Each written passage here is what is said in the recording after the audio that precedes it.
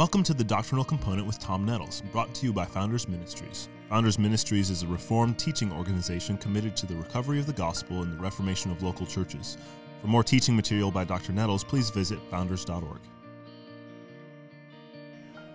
Recently, Margaret, my wife, and I were asked to give a short statement about how prayer has progressed in our lives. And so I've done some thinking about prayer. This edition of the Doctrinal Component is going to be a little bit of a resume of the things that I thought as I was preparing for this presentation at our church. Thank you for joining me today, and I hope that this will be of benefit to all of you. Prayer is among the greatest privileges that the human creature has.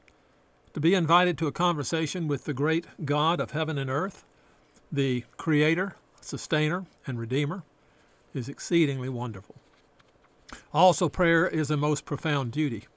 Some call this a natural duty, though it is one of the most spiritual activities of the human soul, but they call it natural because of the natural relationship of Creator to creature. But don't let the word duty tarnish the excellence of it. When something is a duty, that means that we, as spiritual and moral beings, are drawn to it as something that we ought to do because it is beautiful, lovely, fitting for the engagement of our mind and affections, and of such moral excellence that to avoid it would be detrimental to our very natures and a sin against God. Everyone ought to pray. It is our duty. In our fallen and sinful state, however, true prayer is done only under the influence of grace. We cannot earnestly seek God and approach Him with the reverence due Him when we are still in the grips of hostility and rebellion against Him, when in our very nature we do not seek God, and there is no fear of God before our eyes. A great missionary to the American Indians, David Brainerd, in his search for true knowledge of God, came to the point of realizing that in his unregenerate state, he said, all of my good frames were but self-righteousness and not based on a desire for the glory of God. There was no more goodness in my praying than there would be in my paddling with my hands in the water, because my prayers were not performed from any love or regard to God. I never once prayed for the glory of God. I never once intended His honor and glory. I had never once acted for God in all my devotions. I never had any regard in them for the glory of God. But, given both the necessity of grace and, at the same time, the reality of duty, there are nevertheless certain aspects of prayer that we could learn and place them on our conscience as a privilege as well as a duty, and something that by grace we may be enabled to do. Now, some of these things we learn by observation in an environment that is committed to the reality of prayer as an act of worship and submission.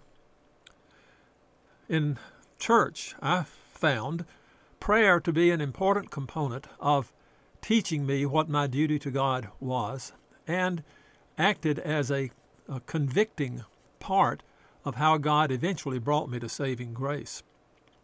I remember little about how I tried to pray as a child, but I do remember certain impressions that I received in church. First, from benedictions that taught the grandeur of God, His triunity, and our need for His daily guidance. I remember this benediction. Now may the triune blessings of grace, mercy, and peace from the triune God, Holy Father, Holy Son, and Holy Spirit be with this people throughout this day and all of God's eternal tomorrow. Another that I remember. The Lord bless thee and keep thee. The Lord make His face to shine upon thee and be gracious to thee. The Lord lift up His countenance upon thee and give thee peace throughout this day and all of God's eternal tomorrow. The second impression as a child was in Vacation Bible School that emphasized through character stories told wonderfully by our pastor's wife, also Bible memory, and mission emphases. These showed how important it was to seek God's favor in all that we did, to seek His blessing on the lives of others.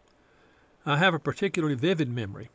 In 1956, when one of the young ladies of the church had learned about Jim Elliot and had read the account of his death and how she came into our Vacation Bible School classroom and told us the story of his attempt to reach the Auca Indians. I became deeply impressed that support of missionaries through prayer seemed to be an awesome thing indeed.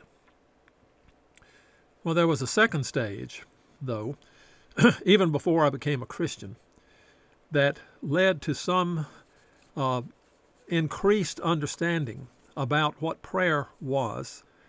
Some of this has to do simply with human growth and development, growing maturity in mind, growing complexity in relationships with friends and parents, gave an increased realization of dependence and need for divine aid. In high school, I began to attend Wednesday evening prayer meeting. These taught that we pray for the immediate needs of people and for God's presence in all the attempts of the church to worship and witness. Pray for one another that you may be healed. The prayer of a righteous person has great power as it is working, James taught us. So I remember such requests that were in line with this. It seemed simple, but nevertheless it showed dependence on God and a sincere desire for His intervention in the lives of people. Pray for our revival that God would bless the preaching of His Word to the sanctification and salvation of souls. Pray for Vacation Bible School that the Word of God will be honored. Children will hear its words and its truths to their everlasting welfare. Pray for Mr. Harrison as he's having medical tests for recurring dizziness. Pray for Hayes Graves as he seeks to present a witness to his construction crew as they undertake a large project beginning next week. But now, claimed by God's saving grace, with increasing intensity, we look toward the biblical models of prayer for understanding how we may pray, asking everything according to His will that He may hear us, knowing that if He hears us, we have the petitions we ask of Him. One of the things for which we pray is deeper knowledge of His gracious actions toward us. In Ephesians 1, I do not cease to give thanks for you, remembering you in my prayers, that the God of our Lord Jesus Christ, the Father of glory, may give you a spirit of wisdom and revelation in the knowledge of Him. We pray for increased love, deeper reverence, growing knowledge and discernment, real righteousness, and undiluted praise. Philippians 1. And this is my prayer, that your love may abound more and more in knowledge and depth of insight, so that you may be able to discern what is best, and may be pure and blameless for the day of Christ, filled with the fruit of righteousness that comes through Jesus Christ to the glory and praise of God. And by grace we learn to pray for greater boldness in seeking opportunities for witness and actually speaking in those opportunities. Paul asks for prayer in Colossians 4. Continue steadfastly in prayer, being watchful in it with thanksgiving. At the same time, pray also for us, that God may open to us a door for the Word, to declare the mystery of Christ, on account of which I am in prison, that I may make it clear, which is how I ought to speak. Thank you for listening to this edition of The Doctrinal Component. I look forward to our next time together.